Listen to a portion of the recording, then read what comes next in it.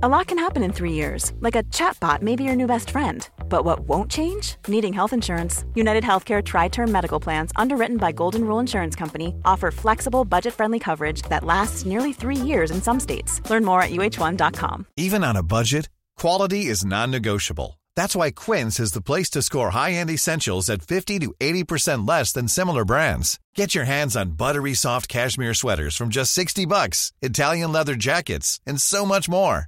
And the best part about Quince, they exclusively partner with factories committed to safe, ethical, and responsible manufacturing. Elevate your style without the elevated price tag with Quince. Go to quince.com/upgrade for free shipping and 365-day returns.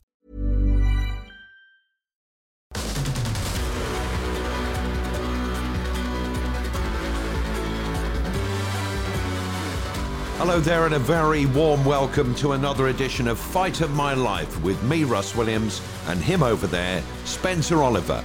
Over the course of the next hour, we're going to be speaking to a former boxer about the defining fight of his career, the build-up, the story behind it, the aftermath, the lot. On today's show, we're speaking to this man.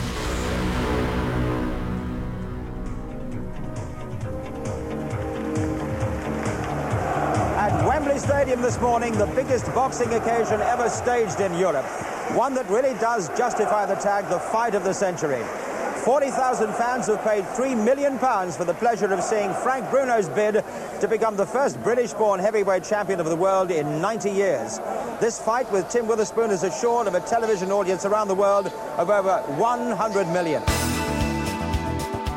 I didn't know how big the fight was. He's a real good fighter, and he deserves credit that he deserves, so I give him 7 rounds. I don't even think he's going to go that long if he's going to get cheeky and start talking about them. But I'm not going to get into a slagging match with Tim Witherspoon. He can say and do what he wants. We didn't have no special person to come in and tell us about what to eat. 15 stone 11, I was told, would be a really serious fighting weight for him. Instead of that, he's almost a stone heavier. I felt that I was going to be rich. I thought that I was going to have a lot of money.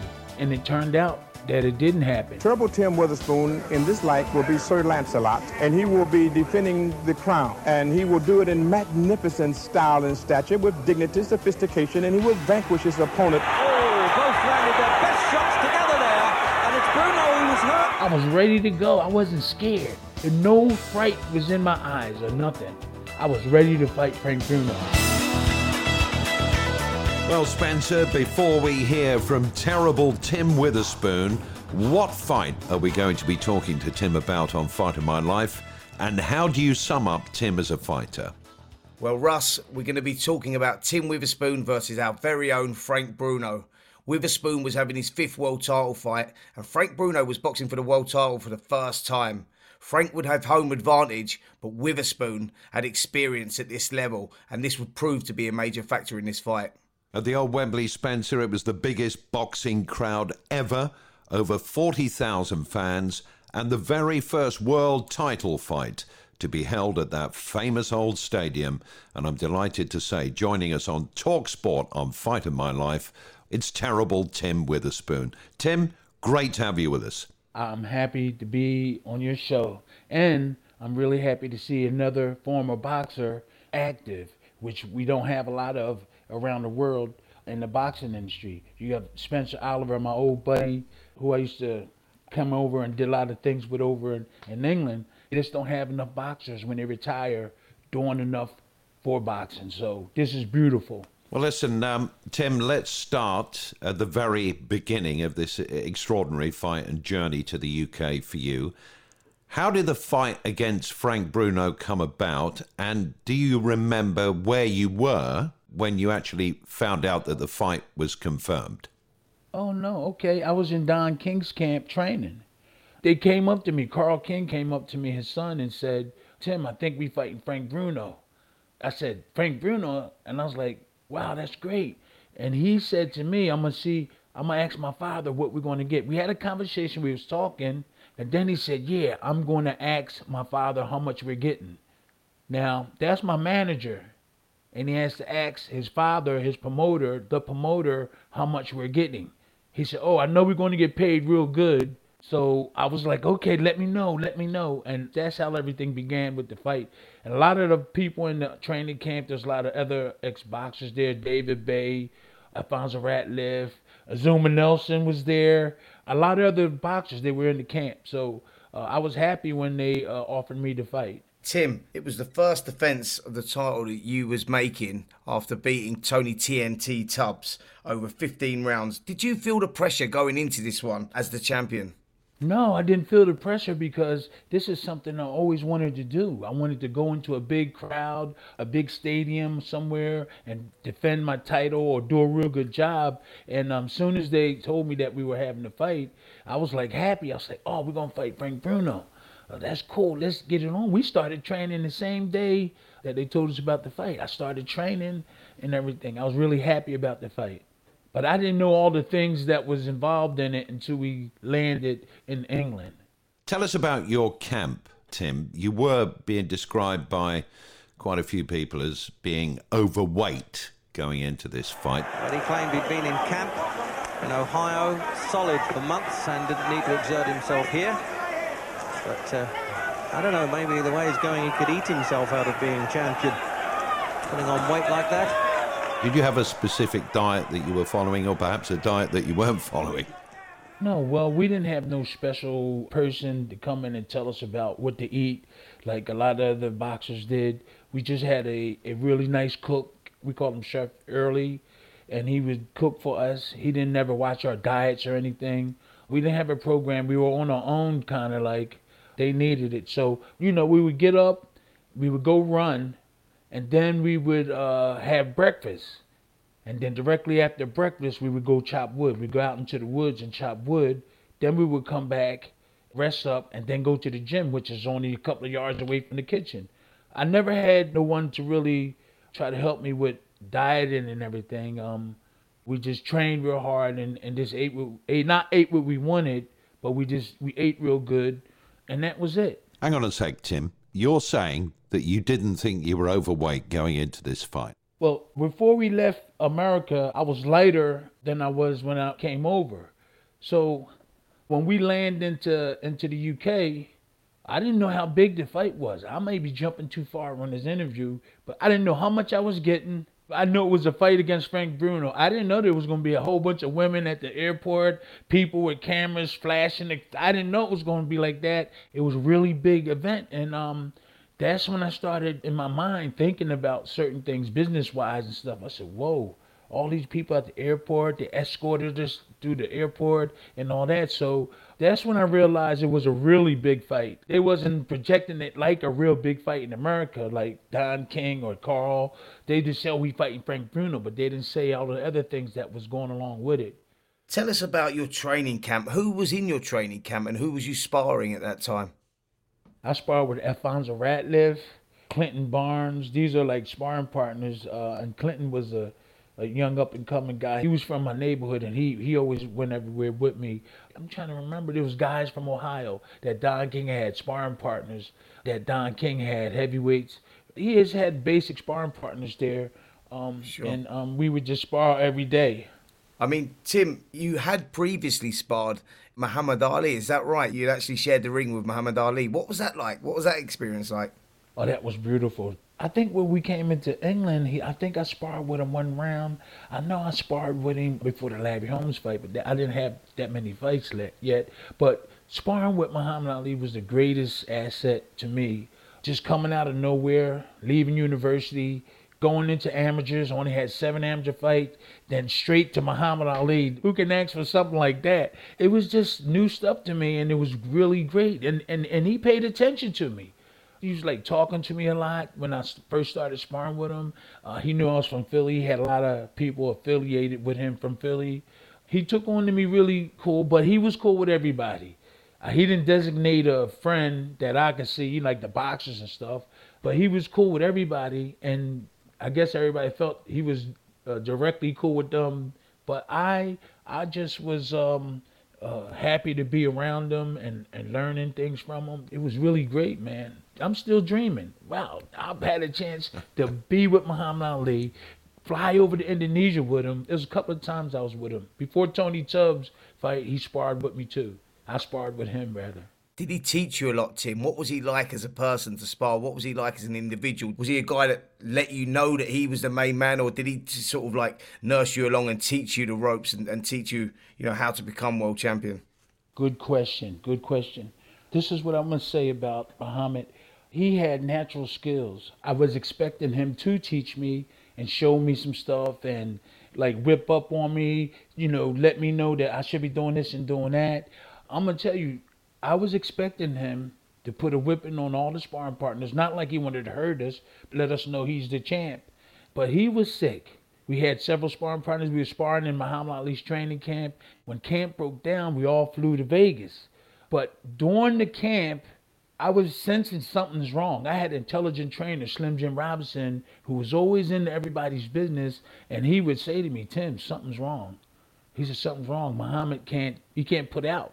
And something's wrong with him. I don't know what it is. And I said, yeah, Slim, I'm waiting for him to beat up on me or try to show me some tricks, and he never showed me. So when we went to Vegas, we flew to Vegas, the sparring partners and the trainers and various other people were in the Dunes Hotel, and Muhammad Ali was in Caesars. So I was tired. I was young. I was tired. I just wanted to go home. All the lights and cameras, I wasn't really used to that. And I was like, man, I want to get out of here. So I went over to Caesar's Palace to try to get my ticket to get out of Vegas. Howard Bingham was the person in charge of the flights. That was Muhammad Ali's, man you go to if you want something. So on my way to Howard Bingham's room, there was a door open. Nobody knows this. Nobody knows. I told a lot of people, but it hasn't really got out. Larry Holmes had one floor, Ali had the other floor. So I'm walking down the hall, and I heard them in there arguing. And so I said, whoa, somebody fighting. So I was by myself. So I kept walking, and I heard them in there saying, oh, he shouldn't be fighting. He shouldn't be fighting. He's sick. There was about 10 people in the room. My trainer, Angelo Dundee, Drew Bundini, Ali was sitting on the bed. As clear as day, I remember this. Ali was sitting on the bed. There was other people in there. They was arguing about whether he should fight or not. And I stopped. I said, oh, my goodness. Ali might not fight. So I stood there for like another 3-4 minutes, and they was arguing. No, he shouldn't fight. He's dehydrated.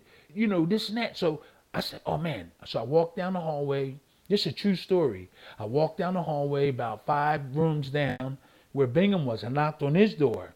They were tired. They were worn out. It was a big fight, and they were tired. They were worn down. So his wife started talking to me, not really in a nice way. I knocked on the door. I said, look, I just want to get out of here. Please, can you tell Howard to get me a ticket so I can get out of here? I just don't want to. The average guy would have stayed. All them women, all the stuff. I just wanted to go home. I was young.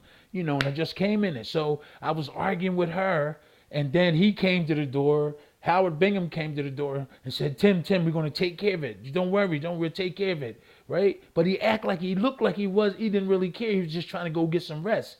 So I left. They closed the door and I left. So I started walking down the hallway back towards the room. They were still arguing, back and forth. And I stood there again for like 5 minutes.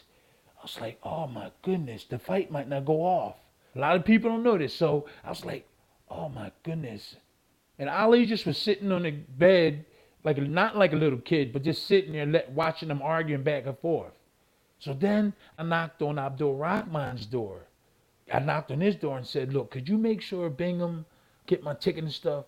He directly got out there and went down there. So I don't know what happened after that, but Abdul Rahman was his security. So he went down and took care. But when they kept on arguing, I went back over to the dunes. I told all the sparring partners, I said, yo, the fight might not go off. The fight, like they're arguing about Ali sick and he's deteriorated. He's got all this and that. And people was like, oh, all the boxers, they was like, oh man, that's cool. So I went into my room.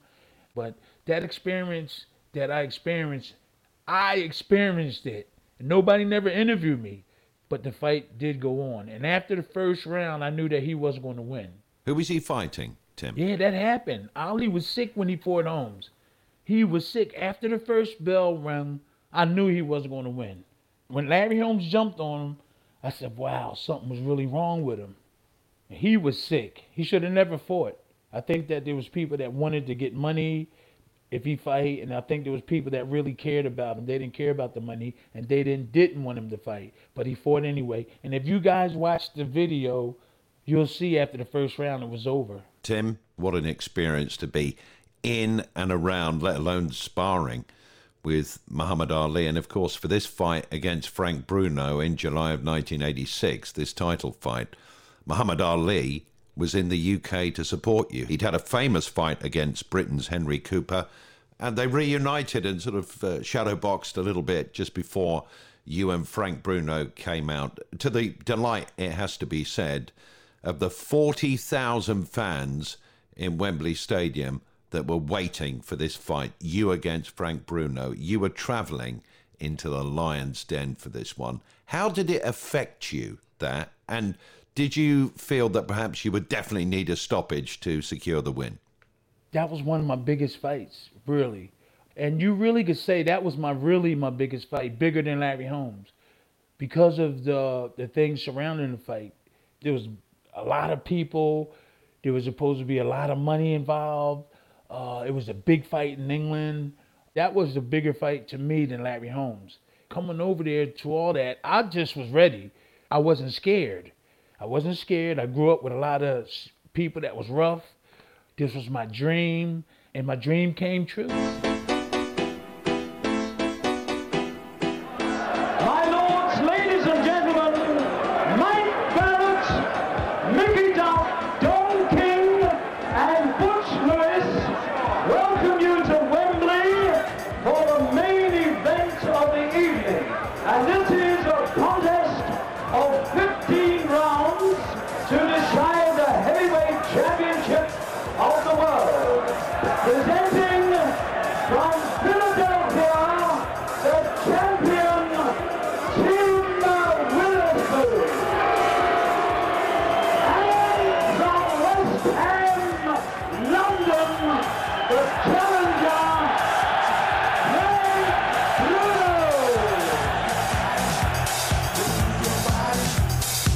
It's gonna set you free. It's Fight of My Life on TalkSport. Spencer Oliver and me, Russ Williams, in the company of the great American boxer and former world champion Tim Witherspoon, looking back on the 19th of July 1986 in front of the biggest boxing crowd ever in the UK at the old Wembley Stadium. It was Tim Witherspoon, the champ, against Frank Bruno, who wanted his belt. Tim, you wake up on the day of the fight. Do you remember how you were feeling? Was it the usual fight day feeling? No. For some reason, I felt good. I felt ready to go. And you know what drove me to? I felt that I was going to be rich. I felt that I was going to have a lot of money. I thought that after this fight, I was going to really be successful, you know. And it turned out that it didn't happen. Money didn't drive me. It was the people that supported me. Don King really offered me to fight, and just everything around it. Here I am in my dream, and it's going to come true. I was trying out for American football. I was doing really good. I made all Philadelphia. I had a scholarship. I was a tight end. I figured I was going to go to football, American football team, and be like in the Super Bowl, something like that. But I wound up being a heavyweight champ of the world. So I was ready to go, full steam ahead. And I wasn't scared or nothing. I maybe was a little nervous, but I was happy. I'm going in the ring, all these people screaming. And I don't know what did it. I walked in and you see me coming out to the ring. I was ready to go. I wasn't scared. And no fright was in my eyes or nothing. I was ready to fight Frank Bruno. Tim, what was your initial thought when you first saw Wembley Stadium? Did you realise the size of the task ahead when you first saw the stadium and how big it was? I just didn't care, Spencer. I just didn't care. And it was 65,000 people. You saying 40, but it was 65,000. They even said it could have been more than that. When it came time to get paid, they undercut the size of the crowd. But now you just said 40,000, but I never heard that's the first time in my boxing career. That was the official attendance, Tim, 40,000. Well, they told Are you us saying 65. you were told different? Yeah, 65,000. Tim, you get into the dressing rooms. What's going through your head once you get into those dressing rooms, when you're getting your hands wrapped? What's the general feeling then? What was the atmosphere like? It was something I never experience. It made me feel positive. I said, wow, I'm getting made, they're making big deal over me, even though I'm champ of the world, but I'm actually getting treated like the champ now. We got a lot of people in the stadiums. I'm going to have a lot of money afterwards. Everybody's going to be happy if I win. That was in my mind. I said, man, I'm going out there. I'm going to try to knock Frank Bruno out. I was thinking about my family home, my friends back home watching the fight. I had to show up. For that fight, for some reason, I was ready to go into war. I wasn't nervous. I didn't have no nervous feelings or anything. I just wanted to get out there in front of all those people and let them know that I'm worth it. Well, you went into the fight as a champion. You've established for us in the audience that you were very confident. You thought you were going to win the fight. You certainly weren't frightened. You've done the ring walk. You get your first real glimpse of the sea of British support in Wembley Stadium, however many fans were in there. And off we go with the fight. Round one, the bell goes. You take up the centre of the ring. Bruno rings around Wembley. Were you aware of all those fans around you, Tim? Could you hear them? Yeah, that gave me energy. I was like, that's cool. They screaming. They shouting for him. That made me want to fight even harder. I was like, wow, that's cool. Come on. I like this. This is where I want to be. This is what I worked for. This is where I want to be. And I was like, that gave me energy. When I heard them saying, Bruno, I was like, okay. But you know what gave me a lot of confidence also? My trainer, Slim Jim Robinson. I only could get hit if I let somebody hit me. That was like one of my mottos. Sometimes I just kept my hands low. I knew that I could block certain shots, and I got lazy. He caught me with some shots.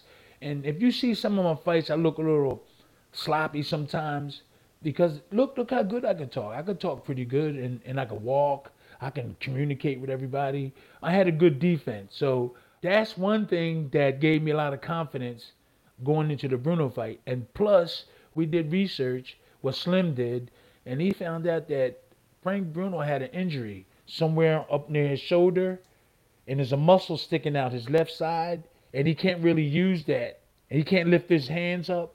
This is what my trainer told me. Somebody told him, Slim said that somebody told him that when you see him lift his arms up, you'll see something stick out on his left side. So Slim, I forgot the attack he told me to do. He said, yeah, you see that popping up? We was watching his videos. He has an injury, and I don't think that he could throw his left hook or something like that.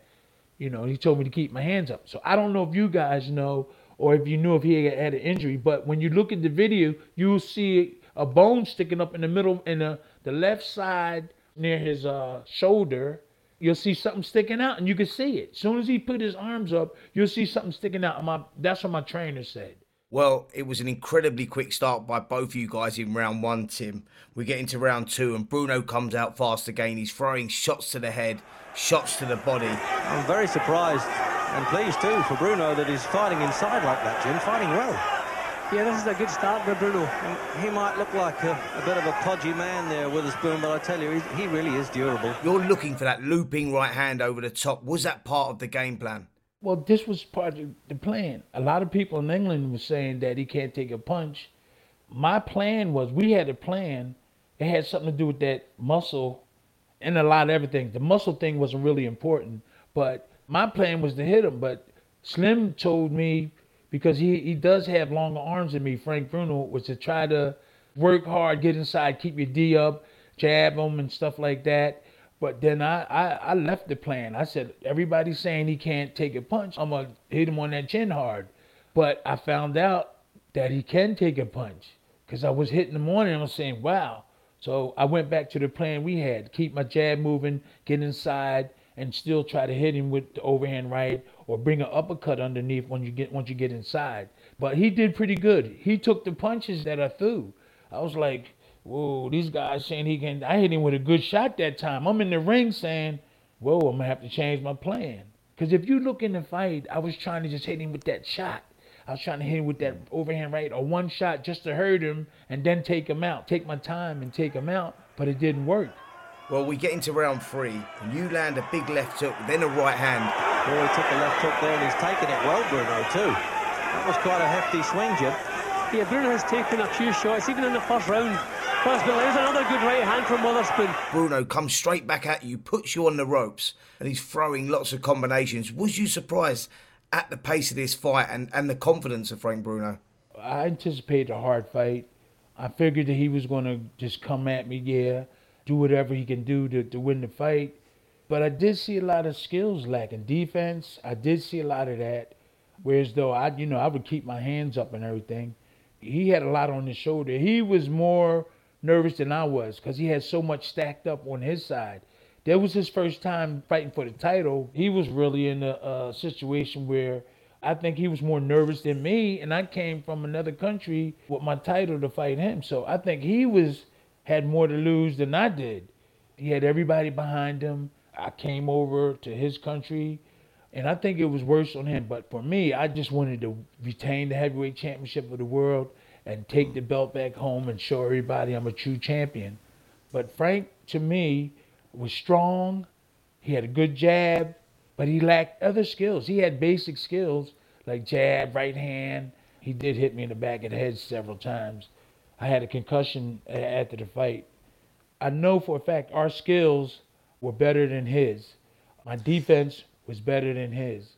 In round 4, Frank Bruno, obviously, he wanted to be world champion. He wanted your belt. You were determined you were going to keep your WBA World Heavyweight Champion belt. But Bruno kept up this really high pace, and he was pushing you back a bit. Did you think for a moment, I don't want to put thoughts into your head, that Frank Bruno maybe was punching himself out? Well, he's opened up again here, Bruno. Just don't want to see him punch himself out, eh? That wasn't even in my mind through the whole fight. I wasn't waiting for him to punch himself out. No, I wasn't doing that. But my trainer was. I was trying to fight. I wasn't thinking about that. Everything left when the bell rung. But my trainer was saying, Tim, after a certain amount of rounds, he said he's going to get tired. He hasn't really been down, home stretch. That's when we're going to get him. He said, in the beginning, let's fight a smart fight. But when they get down the end, the experience should come in. Our goal was to just hit him on his chin and everything. And it didn't work earlier, but near the end it did. Coming up on Fight of My Life on Talk Sport. Debbie King called me and said, Tim, you got 95,000. I said, what? She said, you got 95,000. I said, oh, wait a minute. I started cussing. What the 95,000?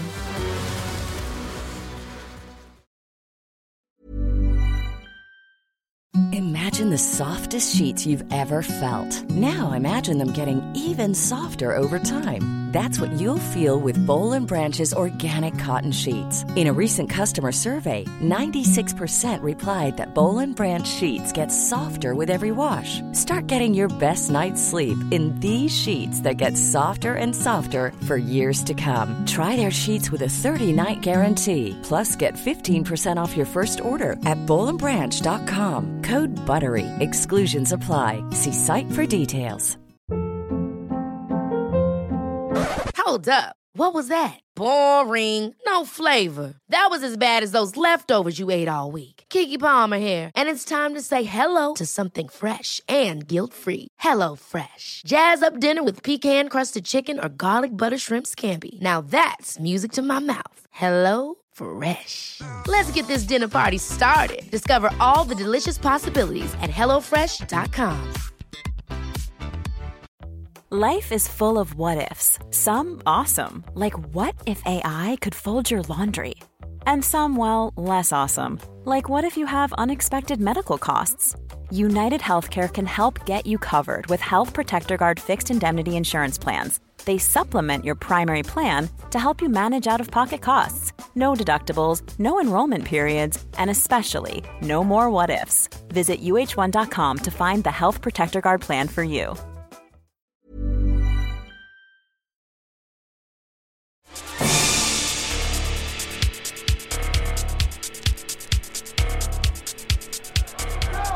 Seemed much more of a lackadaisical Tim Witherspoon. Yeah, he's a fighter who, like Frank Bruno, his best weapon is his right hand, and it has not been very impressive tonight. There was a good right hand by Witherspoon. And again. And there's a left hand by Witherspoon. And another right, and Bruno backs up. and for the first time, appears to have been hurt. Talk Sport, the fight of my life. Spencer Oliver and me, Russ Williams here. What an edition this week. It is Frank Bruno's fight against Tim Witherspoon. He was the world champ, came over from the States, and Big Frank was desperate for a world title. Over 40,000 fans were there at the old Wembley Stadium. You've heard the first 4 rounds. Now we get into round 5. It was a quieter round, so I'll let Spencer take over at round 6. Yeah, Tim, we get into round 6. Bruno's working well behind the jab and probably takes that round. Tim, you probably realise at this stage you're starting to fall behind on the scorecards. And in round 7, you really spark to life. You land a big right hand and then follow it up. And for the first time in the fight, Frank Bruno looks like he's in trouble. Did you feel at this stage it was the turning point? Not until after we viewed the videos after the fight. But during the fight, I did feel just a little change. I felt it turning. I felt myself landing more shots, him making a little bit more mistakes. Then I started thinking about my trainer when he said after a certain amount of rounds, he's going to get a little tired. He started slowing down a little bit. I was picking it up, and then you see the results. After like the 6th round, I started picking it up. It gave me a little lift, knowing that he slowed down a little bit. He did slow down like my trainer anticipated. Did it give you confidence knowing that you could hurt Frank like you did in that 7th round with that big right hand? I had confidence through the whole fight. I just thought this was the time. I started thinking in my head, this is it. I felt the decline and I started pushing it. What a right hand that is as we come up for the bell. And he still didn't make any difference, and he just turns away and looks at Witherspoon as if to say, well, you've hurt me, but I'm not going over. We get into the 8th round, Tim, and you're starting to push Bruno back for the first time in the fight, and Bruno's starting to look vulnerable. We get into round 9, and you land a good right hand again, followed by a left hook, and Bruno looks really hurt. Oh, that right hand really right above the commentary position here. But he absorbed it well, Bruno. Then he comes back and the crowd erupts. Were you surprised by the support that Frank had it there? And was you surprised that Frank was still coming back at you at this stage? I wasn't surprised because now after the fight, when I really look back and see things, that's what he had to do. When you look back, I'm thinking, you know what? During those times that you're talking about right now, he had to do something. This was his chance. Everybody was talking about this about him, that about him. It was so many different opinions over there. But they supported him when he got in that ring. And he didn't want to let the English people down. And that's what gave him the extra push. Just like me, I wanted to go home defending my championship in somebody else's backyard. And that was my dream. And it happened.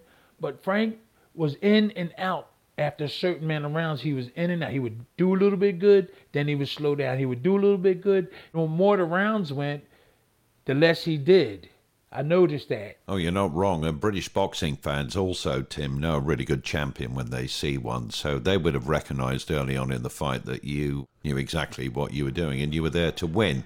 Round 10, Frank Bruno lands a really big right to the back of your head. You can probably still feel it now. The crowd go absolutely mad.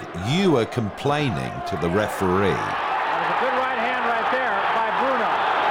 Witherspoon complaining to the referee for some of those rabbit punches thrown by Bruno. And then you begin to trade punches again. And Witherspoon fighting back, but fighting back very wildly, very much out of control. Did that punch to the back of the head rattle you? Yeah, it did. I seen like blue. He hit me in the back of the head. I went down like a little bit, so I complained to the referee. I stumbled a little bit. Then I came back throwing at him. Wow. I was like, if he can't do something, I'm going to do it. That type of feeling. I know what you're talking about. He hit me in the back of the head. And then when they separated us, I just kept through a whole bunch of punches. And then I complained after the fight that he hit me in the back of the head. But then I found out that that's frequently done over there in Europe and England. The referees don't really care about that too much. They hit you in the back of the head like that. I don't do hitting in the back of the head. It's bad. You can get damaged that way. I've been over there a lot, and everywhere I go, they do it a lot. They don't do that over here. So I was upset with the referee because he let him do that. He was doing it. He did it a couple of times. I didn't complain. But then he clearly did that. If I can influence the referee certain ways. I was just telling him certain things, see if maybe he might go for it. I tried to influence the referee about certain things he was doing, see if he maybe take a point or just keep telling Bruno, hey, stop this and that, but he wouldn't do that. We get into round 11. The fight is now incredibly hard. Both you guys have been trading, and Frank Bruno lands a big left hook, and your eye starts to close. Oh, a good left hook there by Bruno. That's the first time I've seen Witherspoon visibly shake there. Then, out of nowhere, you amazingly, simultaneously, both land right hands, but Frank Bruno comes off worse. And both men scored heavily. Witherspoon scored better, and Bruno is in a heap of trouble here. Bruno's in trouble. You follow it up by 3 big right hands, and Frank Bruno goes down. Oh, on the top of the head, the left hook. He's starting to go to pieces in the corner, and he's breaking up a bit now. And he's hitting him on. He's down. He's got to get him up. And the towel has come in from Terry Lawless's corner. Well, you know, when we exchanged that punch, those punches, I hit him on the side of the temple or the shin side.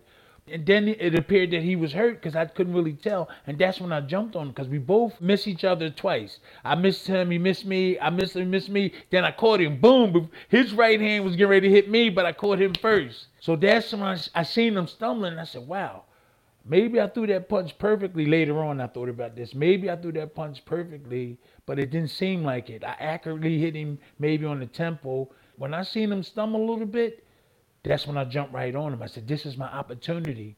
I put the pressure on him. Seemed like some energy came when he was hurt. I put the pressure on him. I hit him with a couple of right hands. Then he went down.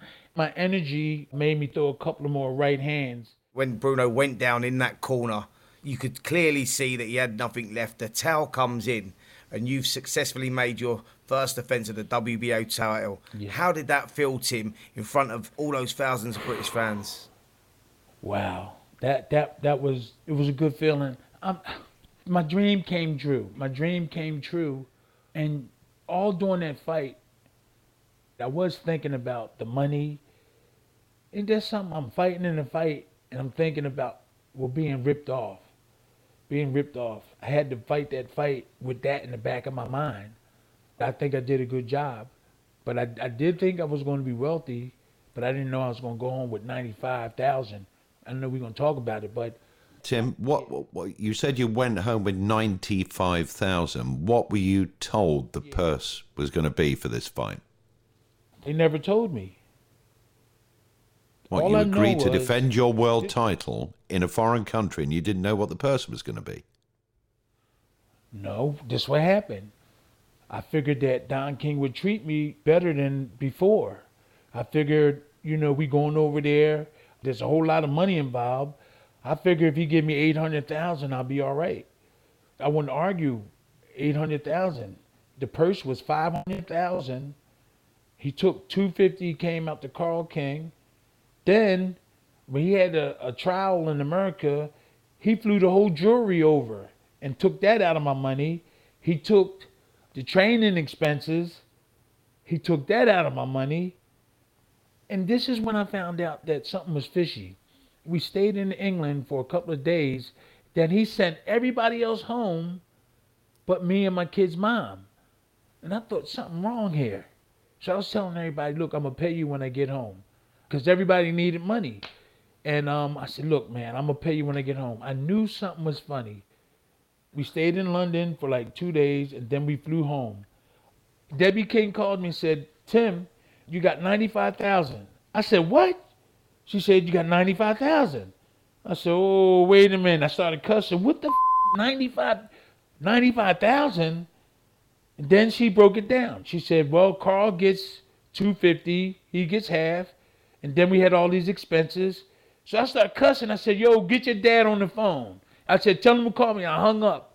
I said, get him on the phone. So he called me. Don King called me. He said, hey, Timmy. I answered the phone. How you doing? He said, hey, Timmy. I said, Don, what is this $500,000 and all these expenses? He said, well, Timmy, Carl gets half. Carl get his half. That's $250. I had all these expenses. And this is what. So I started cussing. I said, what the F?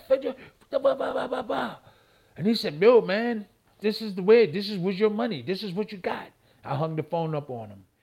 Tim, did you get the $95,000 or did you do something else about it? Because, you know, you've laid out what you absolutely think happened. I suppose Don King and the other people involved may have a different view, but we're talking to you, Tim Witherspoon, world champion. Did you get that money?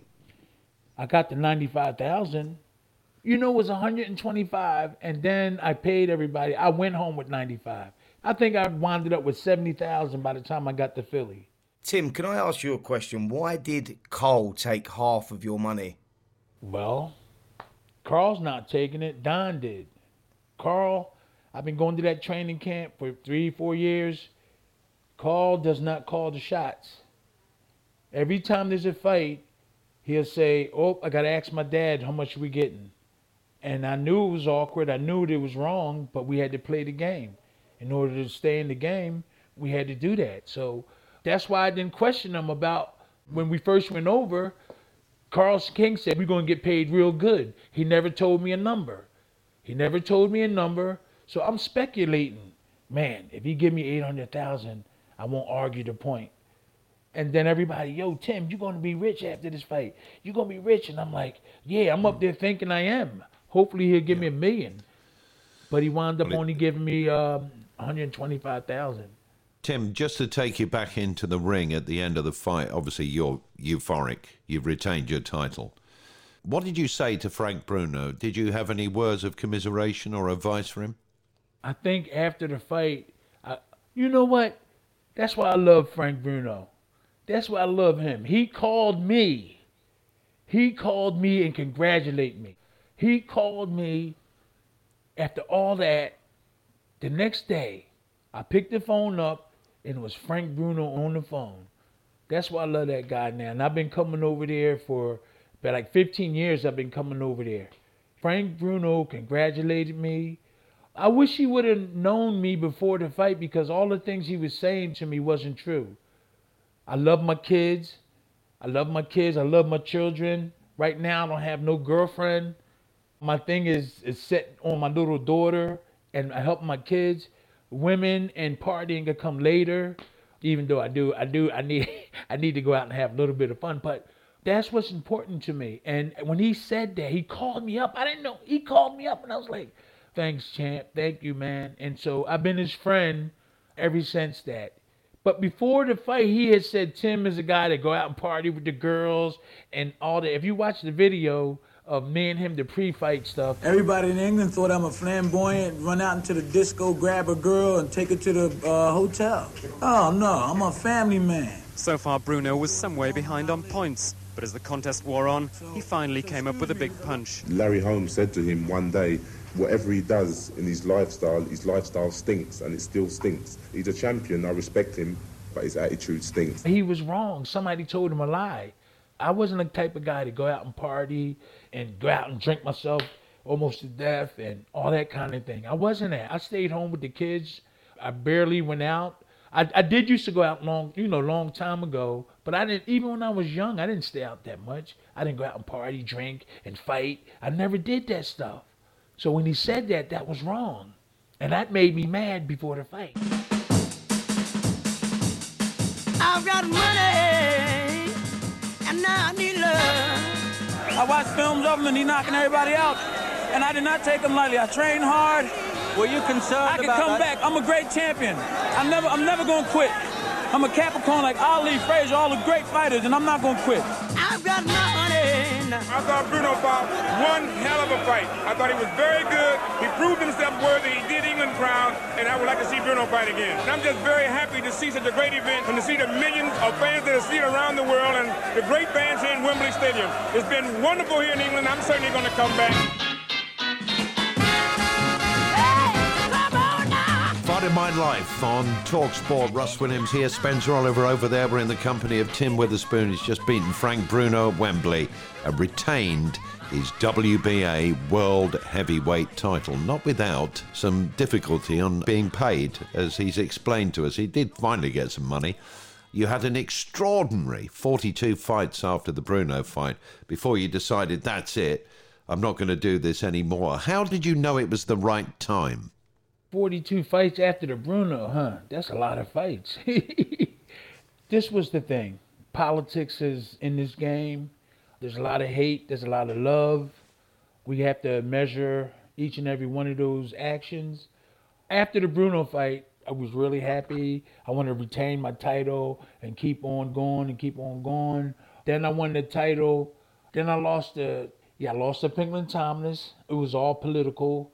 I was telling people that I'm getting ripped off after the Bruno fight. That gave me a lot of energy and wanted me to fight back. I started exposing everything that was going on. I went over there and did this and did a good performance, and I only went home. People were shocked, jaw-dropping, that I got that amount of money. So his interest was in Mike Tyson, too, during this time. Don King pulled all the heavyweights. We was in training. Then the limo pulled up into the training camp in Orwell, Ohio. It was Don King. So he got out the car, and everybody stopped. He told everybody to come over to the heavyweights. He said, y'all guys better get in real good shape, because there's this young guy named Mike Tyson that's coming out, and you're going to have to be in shape. This kid is really tough, and you're going to get good paydays. So this was Don King's plan. But he was telling us to get in shape. So after the Bruno fight, I lost the title to Pinklon Thomas. A lot of heavyweights was arguing and fighting. I kept my mouth closed. I got the shot with Tony Tubbs, and I won the title. But during all this, we knew that, and all the heavyweights knew, that Don King didn't care about none of the heavyweights. He cared about Mike Tyson. You've spoken a lot about Don King, and you obviously have a great deal of experience of Don King. Be honest, what was it like working with him? Well, I know that Don King disrespected or stood up to a lot of his boxers that didn't fulfill their dream or didn't live up to the level that where he signed them up to. And he respected the ones that fought, that got in there and fought. I seen him really cuss out, swearing out a couple of boxers that didn't fight like he wanted them to fight. I would actually get in there and fight, and he liked that. He don't want nobody to quit. But I didn't do it because of him. I fought because I wanted to fight and be in the sport of boxing and be a celebrity. You know, I wanted to just get up there too. Where I come from, we had to represent, and I wasn't going to back off. I came from Philly. I was born and raised 3 blocks from where Rocky, the Italian market. I was representing a great city. I just wanted to be victorious. The last time I seen him was in Las Vegas. I was in the corner with this Irish boxer. He was getting ripped off. And the reason why I was there was to support him. I was going to stand in Don King's face and say, would you ripping this guy off? He got lawyers and everything. I was standing in his corners. The kid lost his fight. And after the fight, Don King walked over to me. He knew I was there in the other guy's corner. Like in his corner, like you better not be ripping him off. We're going to let everybody know. He came over to me and gave me a hug and said, I love you. I told him I love him back. I turned around and walked away and I said, I just said I love him. I really didn't dislike him. I just didn't like the things he did. Don't you know that I felt like something just left my body? I said, now I can go on with my life. I can take care of my kids. I can go have fun. I was always saying, Don King, nobody helped us. We up there fighting this man, and none of the people with money, none of the promoters, none of the officials, nobody would help us. I just felt relieved. I can go with my family, but I'm not going around saying Don King all the time. I'm tired of it. Let's get a union. Let's get the boxers together. We the only sport that doesn't have support.